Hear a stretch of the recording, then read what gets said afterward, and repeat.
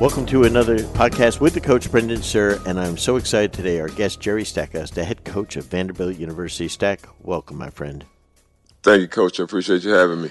Well, I'll tell you what, we were together in Detroit, I guess it was 99 or 2000 season when Joe Dumars took over as president, and I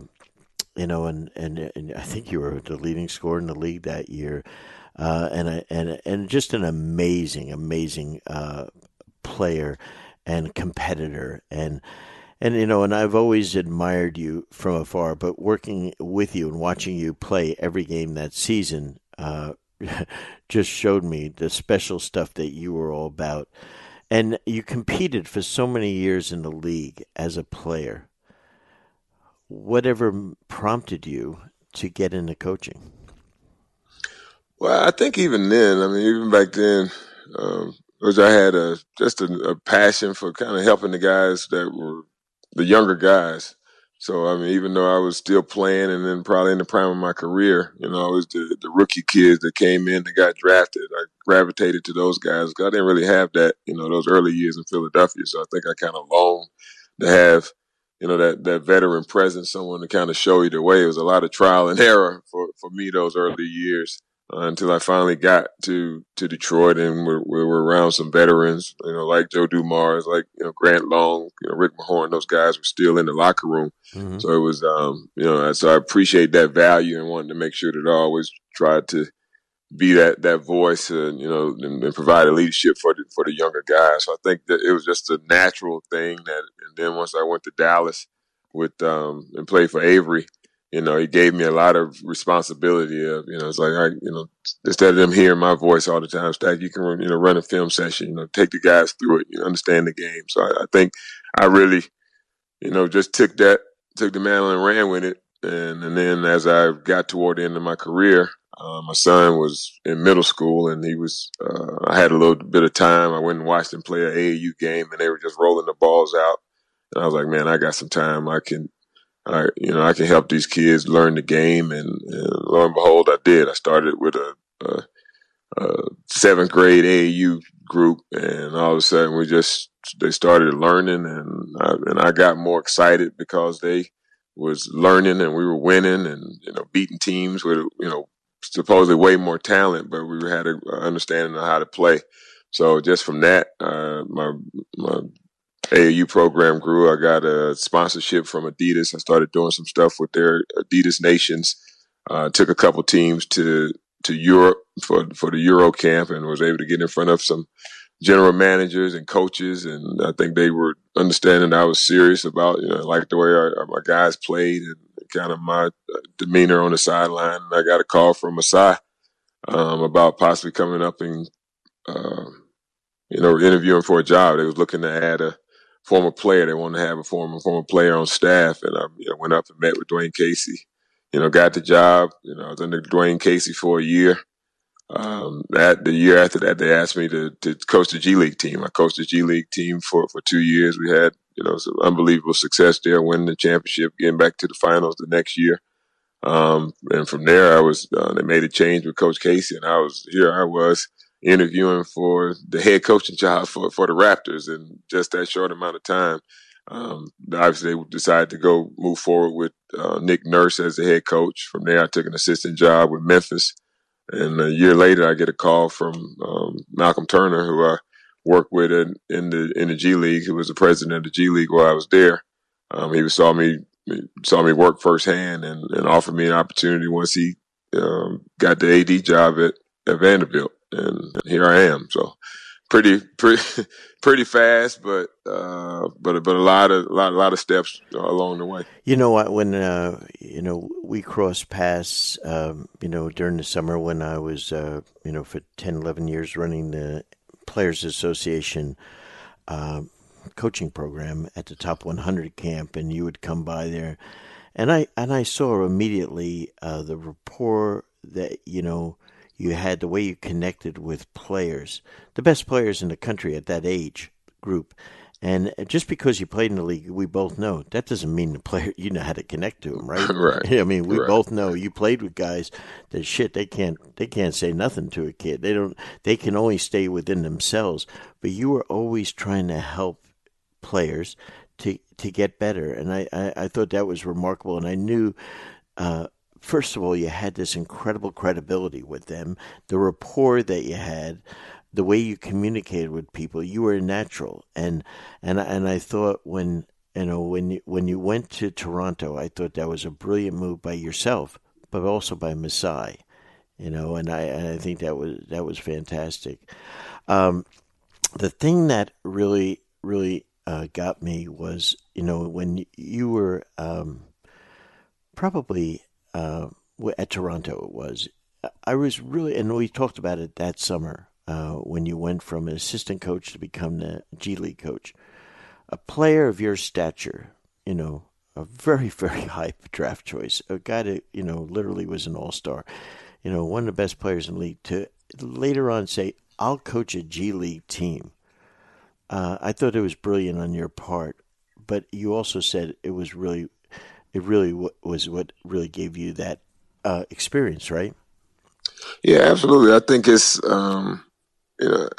great to be, and then I had both sides. Some people like, man, you're already in the NBA, just kind of wait, just, be patient. You're behind the bench, you'll be on the bench in no time. But I just felt like there was always going to be somewhat of a stigma, that we deal with as former players, right? Mm-hmm. And I think, that stigma would always be there of not having head coaching experience, as much as I've done at the grassroots level or whatnot, it still wouldn't have been, looked at as real, head coaching experience. And here I had an opportunity to go and coach a professional team with professional players in a great organization. Like I said, I mean, big hats off and big thanks to Masai, man. I mean, like, of all the teams that I played for, for me to get an opportunity, I had to go out of the country to get an opportunity.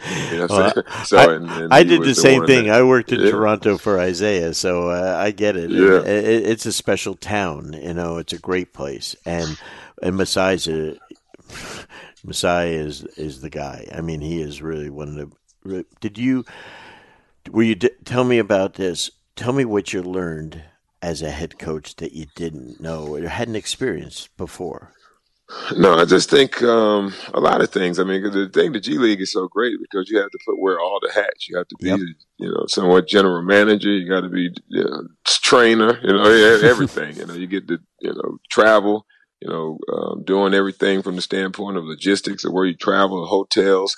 It gives you a great platform to understand the dynamics of a pro team. Even though I've been around the league and I kind of know how it works, it's still having to make those decisions on a day to day basis and, manage egos and manage rosters and, with the fluctuation of guys coming up and down and, adding new players. It just gave me, I thought, a heads up on knowing that you just have to have a system, have a plan in place because you never know, what players could possibly be here. So I think, I think it helps me at this level that I never really worry about injuries. I just try to worry about, okay, let's try to find another way to get it done. You don't spend so much time worrying about what you don't have. You just try to focus on what you do have. So that was a great experience from that standpoint. And like I said, Masai was, he had a vision. He was a visionary from the standpoint of understanding, my talents and being able to put me in a position to really almost to like take a step back was to take two steps forward. So I probably would still be sitting on, could possibly, not Sure. saying certain, but could possibly just be sitting behind the bench as an assistant. And I just felt like I had a lot to teach. I think coaching is teaching and I enjoy teaching. I enjoy coming up with new ways every day to try to get inside the guy's head for him to understand that this is what he needs to do consistently day to day to be really good and try to make the most out of his talent. So I think um, that's what I love most about it.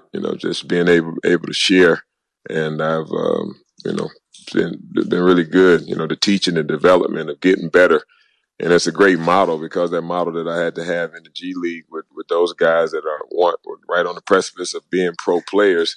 you deal with that all day. I mean, every guy that comes to college feel like he's going to be a pro, right? Every one of So them. every one of them. So it's like, okay, the ones that really have that talent, I think we have.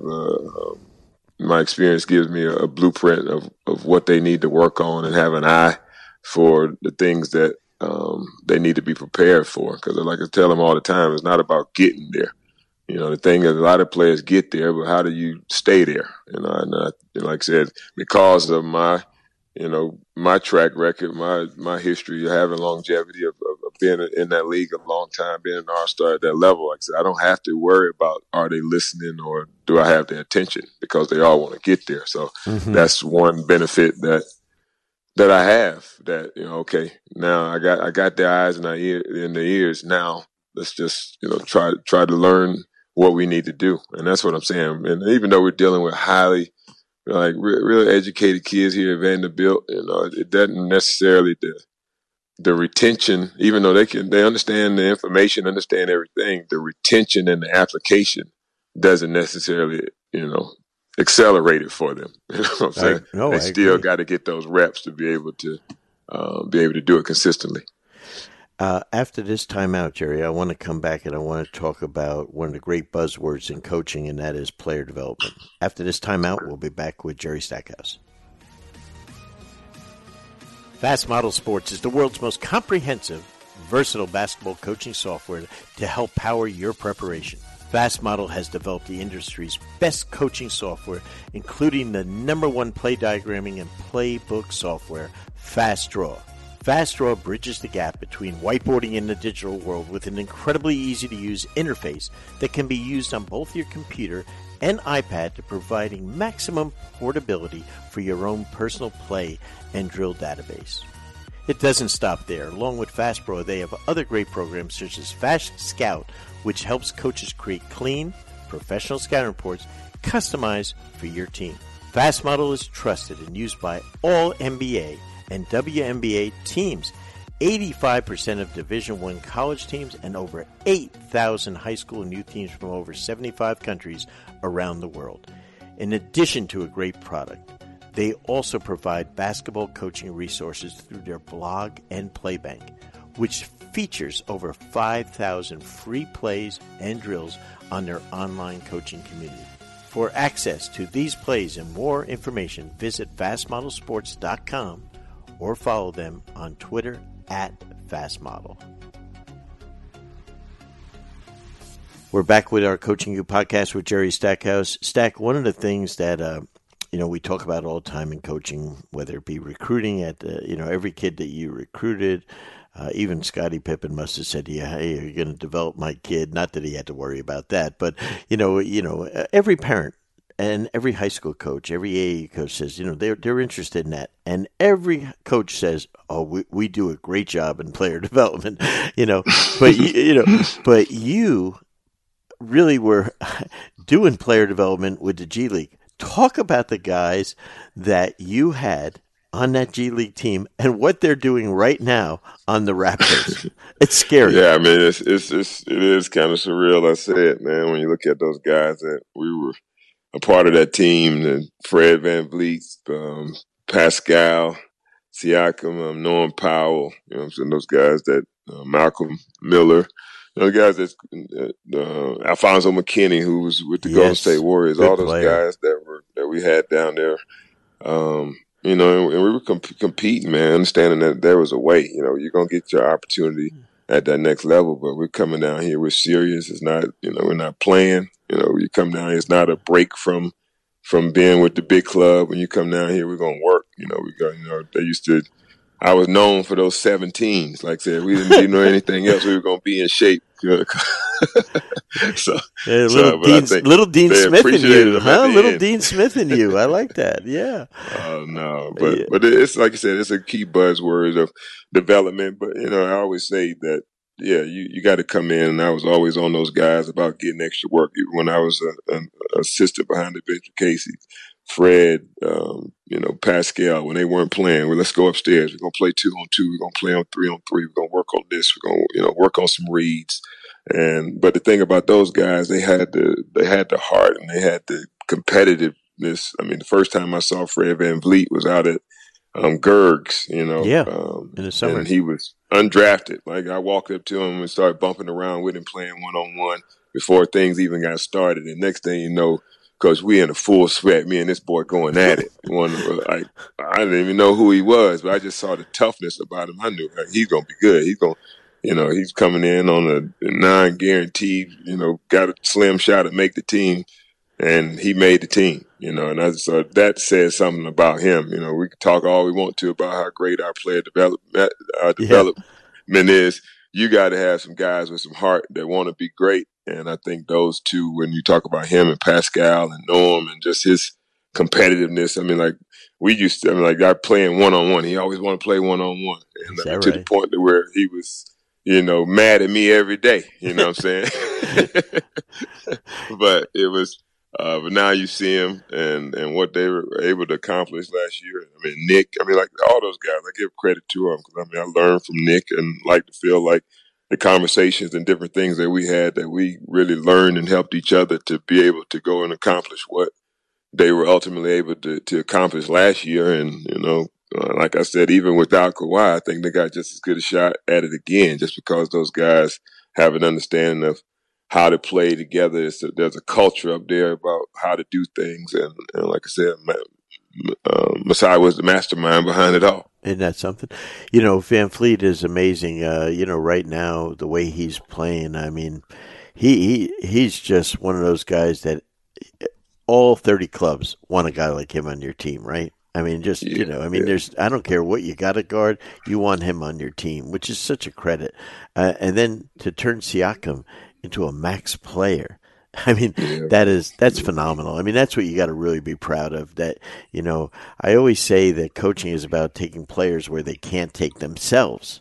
And Right. that's what you did with those guys. And Norm Powell is one of the most underrated skill players in the league, I think. And man, he competes. So those are guys. And I remember when you were playing in your G League playoffs, those guys were going back and forth between NBA playoffs, or end of Yeah, the season games too, right? yeah. I mean, especially the second year. I mean, we had those guys, periodically throughout the year, and then in the because we got guys called up. I had like two guys that were all stars for me in that made that first year even more special. They got called up right at the beginning of the playoffs. So we Wow. were like without two of our best two players. Axel Tupang got called up to New Orleans, and Eddie Tavares got called up to Cleveland. So we were, and then we had Fred and Pascal come down there and really skip a beat because they understood what we, during the course of the season when they were down on assignment.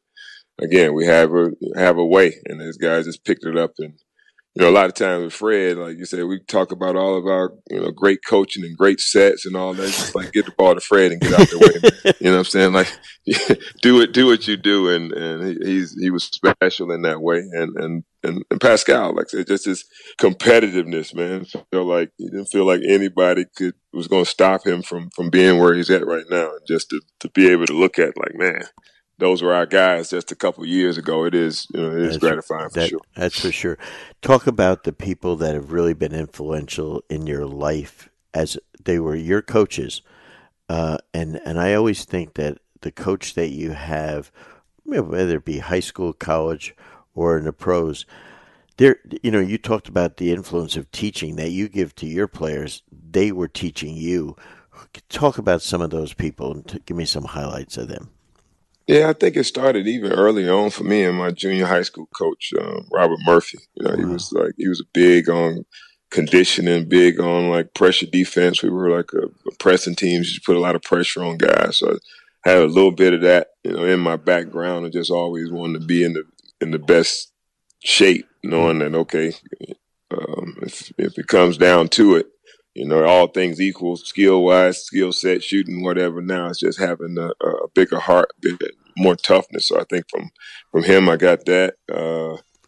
I just think when I got to high school, my Paul Jones, who was one of the winningest coaches in North Carolina, was still big on strength conditioning. He was the first one to really introduce me to weights, and then all of a sudden I saw, pretty good athletic ability turn into, well above average athletic ability, and then go to North Carolina with Coach Smith and just have the game just broken down to you from a very organic way of how it should be played, both offensively and defensively, and having those principles and foundation in me as I became a pro.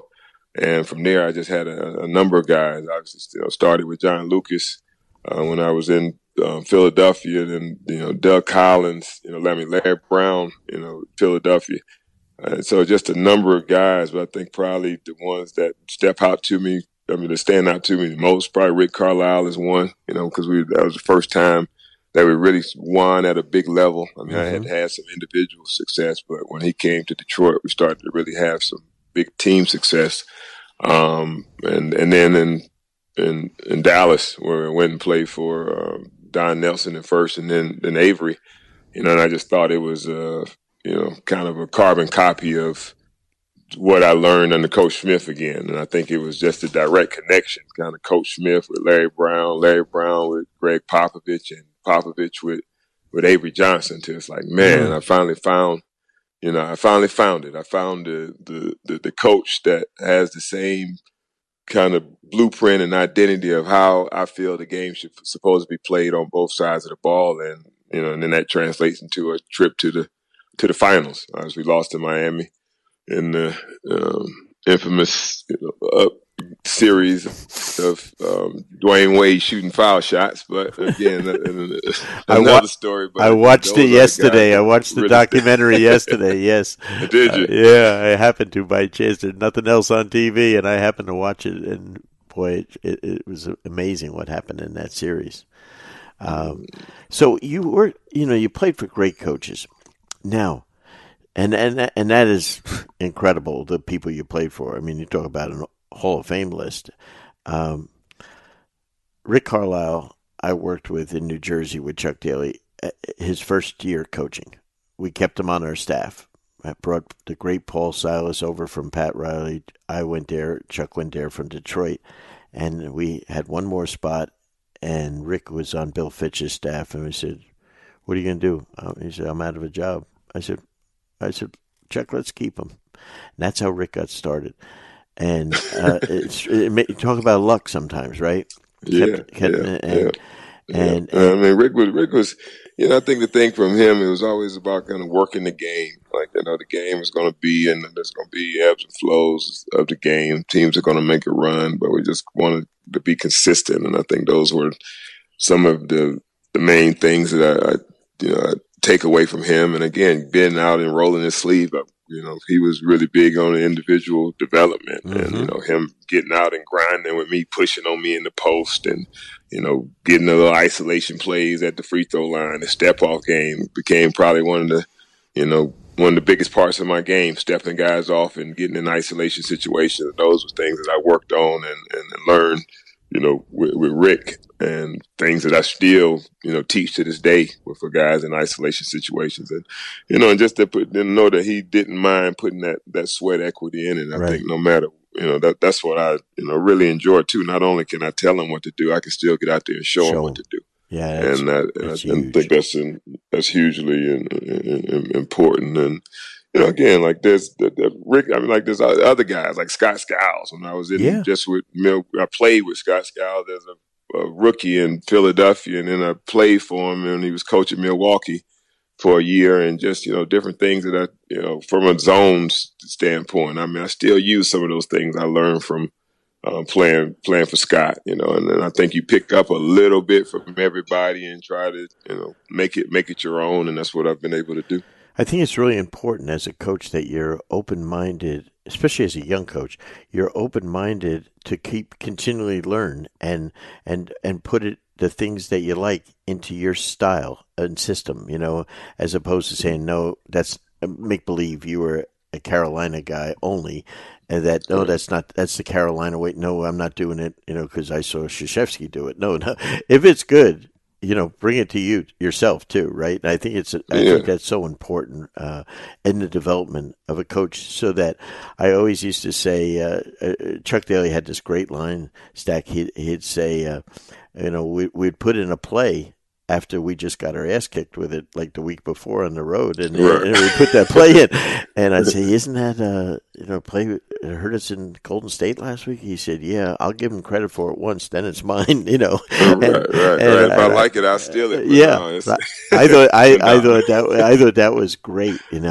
But after this next time out, I want to come back and I want to talk about your experience at Vandy. Okay, Okay. be right back after this timeout. Let's take a second to tell you about one of our partners, Dr. Dish. Dr. Dish basketball shooting machines are the most high-tech and durable basketball shooting machines on the market. Each shooting machine was designed specifically for high repetition training to allow players to improve through technology. Dr. Dish offers game-like training to give hundreds of shooting reps in just minutes and provide powerful analytics to help players improve their game. Dr. Dish has also introduced Skill Builder, which is the first of its kind in the basketball shooting machine industry that enables players and coaches to stay connected, design and upload training exercises, and instantly receive feedback on their workout, allowing for real-time adjustments and improved performance. It is, without question, the most innovative basketball training machine on the market. To learn more about Dr. Dish, log on to drdishbasketball.com or follow them on Twitter at drdishbball. Don't forget to mention Coaching You and receive $300 off on your next Dr. Dish purchase. That's right. Mention Coaching You or the podcast and get $300 off your Dr. Dish. We're back with Jerry Stackhouse, the head coach of Vanderbilt University. You're on the staff at Memphis, and with a terrific young coach in J.B. Bickerstaff, now the head coach at Cleveland. Really love J.B. And I thought, as an insider, outsider, that you are ready to be an NBA head coach. I mean, everyone that's calling me teams and stuff, they ask me for 4 names, 3 names. You're one of them on every job opening. So you were, I mean, that's the way you were trained. You're a pro. And then all of a sudden, Malcolm comes to you and wants to talk to you about becoming a college coach. Okay? Right. What's your process, and how did you go about thinking college versus pro? And the thing, it just happened so fast. I mean, I was really kind of gearing up to probably go into the off season, thinking about interviewing with Right. with NBA teams only. I didn't really think about college at all, Sure. honestly. Obviously, coming from North Carolina, that's just kind of in the back of your mind, always a dream job of going back home at some point, right? But but other than that, it was just more about pro teams and trying to, because again, that's the game that I know, the game that I've been around for the last 20, 25, 26 years. So it just made sense. But then, like I said, I started in grassroots. So I was dealing with high school kids. Then I was getting them, after that. So it's just like that bridge between there was college. So now I have an opportunity to talk about possibly going there and having an impact in some way as well. So it was just, and then Malcolm reached out, and the next thing I know, they come to Memphis, and things kind of escalated pretty quickly. And I started reading up on Vanderbilt, started reading up on the SEC, because I mean, man, where we come from. I'm ACC country, so so You didn't even know there was another league. Yeah. So I had to catch up a little bit and making sure I knew all the schools in the conference. But I think once I was like, man, and then learned about the academic standards here, and just kind of how it sets itself apart, man. I'm like, it feels like my kind of place, a little bougie, but know how to party. I like it. So it wound up being, man, and like I said, it's just the opportunity to coach and teach again, man. That was the draw to me more than anything. Like, it's great being, like, I enjoyed being, working for Casey that year, last year, with JB. A great guy to work for, but it's nothing like having your own, man. It's Right. like the different from being a head coach and as an assistant is being able to make suggestions as opposed to making decisions. And I like to make decisions. And and I got an opportunity that, I didn't know what was going to happen with the pro teams, but here I had something that was ready to go. And like my mom always say, a bird in the hand is worth two in the bush. So I think I really understood that when that situation came about. No, without a doubt. When you got on campus and you took the job, of course, there's that euphoria of that happening. And then, what were your biggest learning things now going forward? Putting a staff together, scheduling. You're the CEO now of a business, as opposed to in the NBA. Everything's done for you. You don't, as general manager or head coach, you don't have to do schedules. The league does it for you. Recruiting, it's different. It's the draft and free agency. I wish we had that in college. Actually, Yeah, man. But it's tough. Like I said, there's no 10-day contract. Yeah, I know. Get hurt, it's over. It's over. It's a wrap. There's no G League to call a guy up. And so this is really a hard business, I say, and it's really almost a different sport than pro basketball because the rules are different, etc. But let's talk about the learning curve. What went into when you first got it, putting a staff together for you? I knew. I think the best thing about me, and because you know this, I mean, I know what I don't know, but I'm really, really confident in what I do know. And so I think the thing I had to go was to make sure, again, when I did my contract and everything, that I had a salary pool to be able to go out and get the staff that I wanted, right? And I think that was important for me to go in and make hires that, I knew what I didn't know and try to find people that did. And, so I had I got some more roles and different jobs that weren't in place to make sure that we had enough people to service our players and to help build the program. And then obviously there was some learning curve in there. Sure. We had like a senior advisor that we added. We had a basketball operations, then we had a director of recruiting and scouting, and I think probably one of the best hires that I ever had was Andy Fox.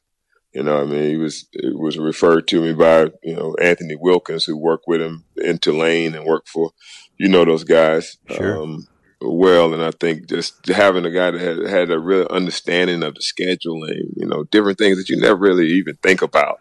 Like the actual schedule, you just thought maybe they send out the schedule to play these teams, but no, it's a real process, and it's a science. It's almost a science in college, for teams to be able to play certain teams. So I'm like, man, this is new to me. Absolutely.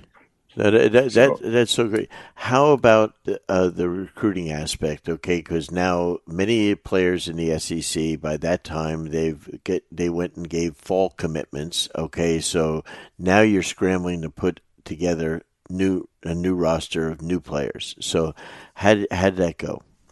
Well, yeah, it was new. At first, like I said, learning curve and understanding like the time restraints that you have in college.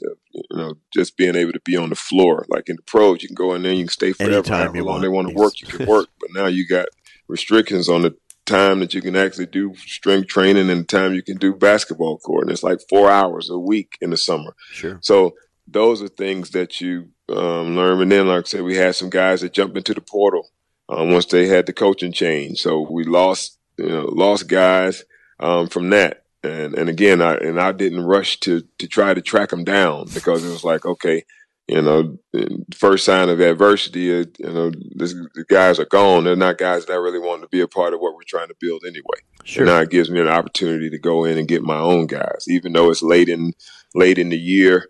Can we find a couple of folk that make some sense for us that are still seniors, and then tapping into the transfer market. And I thought we did really good there. We added, DJ Harvey, who was at Notre Dame, who was a double-figure scorer for them. He sat out this year, so he's going to be in play for us next year. Quentin Millard-Brown, who was a double-figure scorer and almost 8 or 9 rebounds a game as a freshman at Rice. And so those are guys that I'm really big on for next year. Signed Jordan Wright out of Baton Rouge, New Orleans area, who was still, was highly ranked as a junior, senior, kind of cooled off, so he was still available as a senior. And then just to fill the roster, right? We had to have enough players to play. So I think, and then we get into the season, all of a sudden I'm like, okay, looking around, I'm like, okay, I got Aaron Neesmith here, Saban Lee here. I mean, we got some pieces. We're about to do some things. We're about to surprise some people, and we get off to a great start. You know what I'm saying? 8-5, 8-4, and then first game of conference play, adversity hits again. Aaron Neesmith, we lose him for the season. And that's not only just we lose a player. I mean, Cleavon Brown, we lost him a couple weeks before, and that's our starting center. So here I am now down to, 6 scholarship players, Wow. and some walk-ons, and still expecting to win every game, Coach. Ain't nobody, I really feel like if we continue to, because we're beating ourselves, to go back and watch the film and look at the things that we're doing, we're not doing enough right, of what we know how to do. And once we start doing that, things will turn. And lo and behold, they did turn. But I think those are the things that you just, 24 points out of your lineup after, at the first game of the season. I mean, this kid is leading the nation in 3-point shooting. Every one of my cute sets are nice ending with with threes, and he's gone. Like, I mean, devastating for him. Probably felt worse for him because he's literally the guy that you talk about, in the gym early, staying late till you almost have to tell him to go home. That's who he is. And now he's gone. He's out of play. He's in a boot for the rest of the year. Got to have surgery. So now it's about, okay, woe is me. No, man, we still got enough. Got to figure it out. Got to figure out a different way to play. Some guys got to, get some different roles, and we do that on the fly. And I think they continually watched our guys get better and better, and to the point where we end the season on a really good note. And so I think that was we have a foundation of how we want to do things and how we want to play. That's going to, really be big for us as we move forward. But, again, I had to give credit to those guys, and it was legitimately, 4 walk-ons out there that we were counting on to play valuable minutes for us, and did those in big wins toward the end of the season against Alabama and against South Carolina. So we feel good, man, about getting our pieces.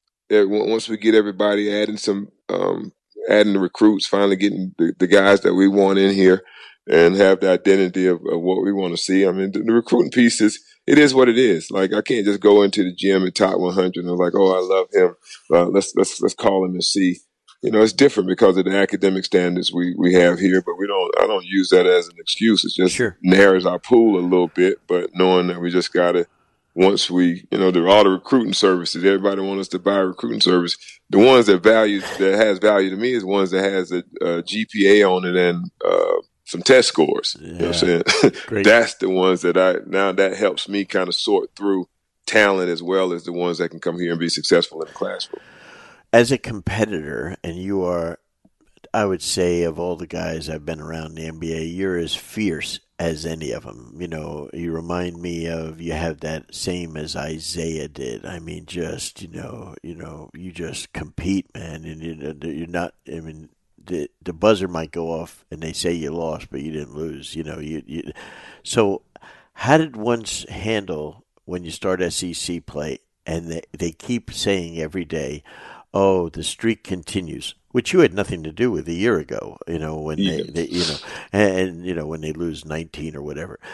But now you have that breakthrough against LSU, who's one of the top 2 teams in the league, if not the top team in the league at that time. How was that for those kids to break through? Man, it was unbelievable to watch because they were never it was like everybody kind of knew us, the elephant in the room, because everybody talked about it. But for us, we never really talked about it. I didn't bring that in on those kids because in reality, it wasn't on us, right? Let's talk about how many games we lost this season. Right. If that's the case, then all right, we'll focus. Anything that's tacked on, okay, we'll accept it because we're part of the program, and we're, and we accept that charge. Our shoulders are big enough to take it, right?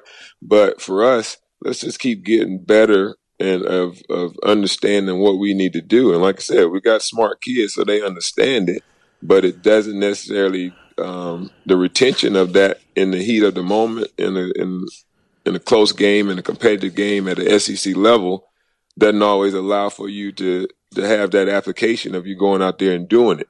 And so I think those are the things that we had to continue be monotonous about, every day in practice, shell drills, closeout drills, our, 4-man multiple drills, making sure that we're understanding and aware of the actions that we're going to see in the game. And once we start to do those things consistently, when we do those things, good things happen for us. And I think that was continually my message, and those guys continually bought into it and continued to work on their individual games. And again, for us to start on the fly, during the season of how we needed to try to play. Like I said, we were pretty much, and rightfully so, a guy averaging 24 points, shooting the three at a 54% clip. We were kind of airing left, airing right, airing up the middle, and so I'm like, now we had to become more Saban Lee, who was, started the year as the sixth man for us because of just trying to have the best way and the best groups to win. Now he's the focal point and he's starting now. So we got to do all of these things on the fly. And at the same time, teaching these guys how to play. They don't even really know how to play. And it's not like I have a experienced group just because they were juniors and some of them were juniors and seniors. They were all new to how we wanted to play and how we wanted to do things. So I think it's basically essentially a team of all freshmen. So I think but again, some of those kids' learning curves are different and they learn different. I think that's the most important thing in coaching, that you have to see that not everybody learns the same way, and you got to try to hit them at all three levels. 100%. Great observation. And, I happened to catch, ironically, both of your Kentucky games. And boy, you competed against those guys and had them on the ropes, actually, and that was that. When you can do that to Cal's teams, who's a hell of a coach and has really good guys, I think that's a great confidence boost for your kids. No doubt. It was a tough play. We did everything that we could, and then all of a sudden, there's some things that just started happening in Rump that that's a little bit different. Cal starts yelling, and all of a sudden, the 14-point lead turns to about 4 real quick. So, but again, that's the thing that you have to be aware. On the road, you got to know that it's going to be tough to go in and win, and hopefully, we get to the level and plan at a clip to where it's going to be really tough for teams to come in here and win. And I think, but we competed and gave ourselves a chance, and came down to a little bit of a talent gap there at the end. But that's not going to be the case too long here going forward, when we're able to try to put our imprint and bring the type of talent in that we know that we can get. Let me say this: I've coached obviously in Memorial Coliseum, right? Tell me what it was like for you to go in there where you're coaching from the end at the baseline. No, it really wasn't much for me, again, because I'm so locked in. And you're allowed to go up the sideline as the head coach. So when I walk, I can still walk up the sideline. So my, kind of my perspective of the game didn't change. Having to look back sometime at the bench, and it was almost better. I could see who was down on down there, as opposed to trying to look down and see who was sitting there. Was pretty good, and I kept looking back down there like I was going to invent a player.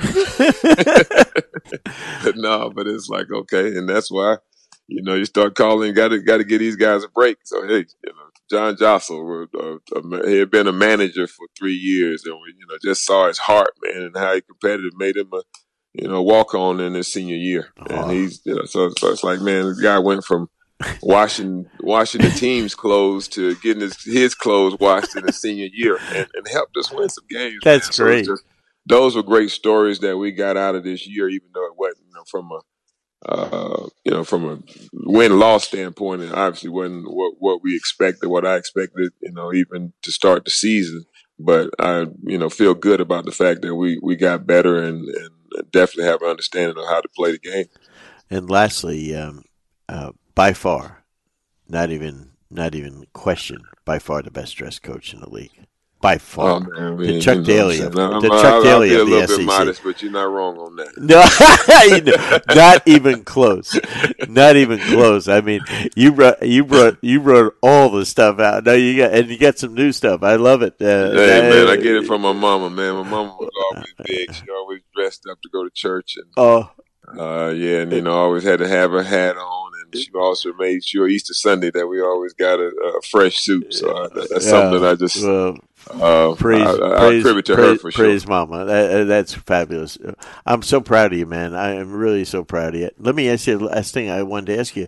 We're recording this the first week, kind of. I'm dating it a little bit intentionally, but the first week after basically our college and the sports world has closed. And we're all put on ice for a while. Okay, what do you and your staff? What do you have planned or do you for what you're going to do to improve or work on your game or whatever? Yeah, I mean, Because you can't unfortunately do for us, anything it's with the all kind kids. of a Yeah, wait and see right yeah, now, right? Like campus is kind of closed. I mean, the SEC has stepped in and really shut down all recruiting off campus, on campus. So again, we got to wait and kind of see what those dates shape out to be as the summer goes on. Hopefully, we clear this thing up and we're able to get back to business as usual and normal. But again, it's like there's so many things that we learned, from this year. Like I said again, like in the NBA, corner threes, right? They're deaf. Not so much in college. So I mean, you just learn different things and different ways that you can scheme and game plan that's a little bit different, and we've done that, and we'll be better because of it. that's awesome. Stack, I appreciate this, and I know coaches around the world that are listening really do. And I can almost guarantee you'll be one of the highest rates of all time people listening because no one has anything else to do. So If they have anything else. yeah, so this will be great. By default, huh? Yeah, well, I'm gonna say it's the guest by far, but I'm so appreciative of you. Thank you so much, Stack. I appreciate you, Coach. Thanks for having me. All right, man. Amazing. I love this guy, and our history goes back a long way. But so proud of him and his development. I'm telling you, this guy had NBA head coach all over him, and Vanderbilt got themselves an absolute fantastic young coach that's really going to turn their program around. So that's one to watch, and I appreciate him giving us his time during this really, really crucial time in our country, what's going on. So he stepped right up to help coaches throughout the world on this one. So really appreciative of Jerry for doing that. Just want to remind everyone to follow us on our Twitter account at coaching_you. Look in your email box and look at coachingulive.com and just look to see what's happening with our live events, with some podcasts and some other new things that we're trying to put out there to help coaches during this time. So again, as always, we're there for you, and any way we can help, please reach out to us, and please send us an email or DM on our Twitter accounts to see if there's any ideas that you have that we can help you with during this time. So until next week, this is the coach, Brendan Surf.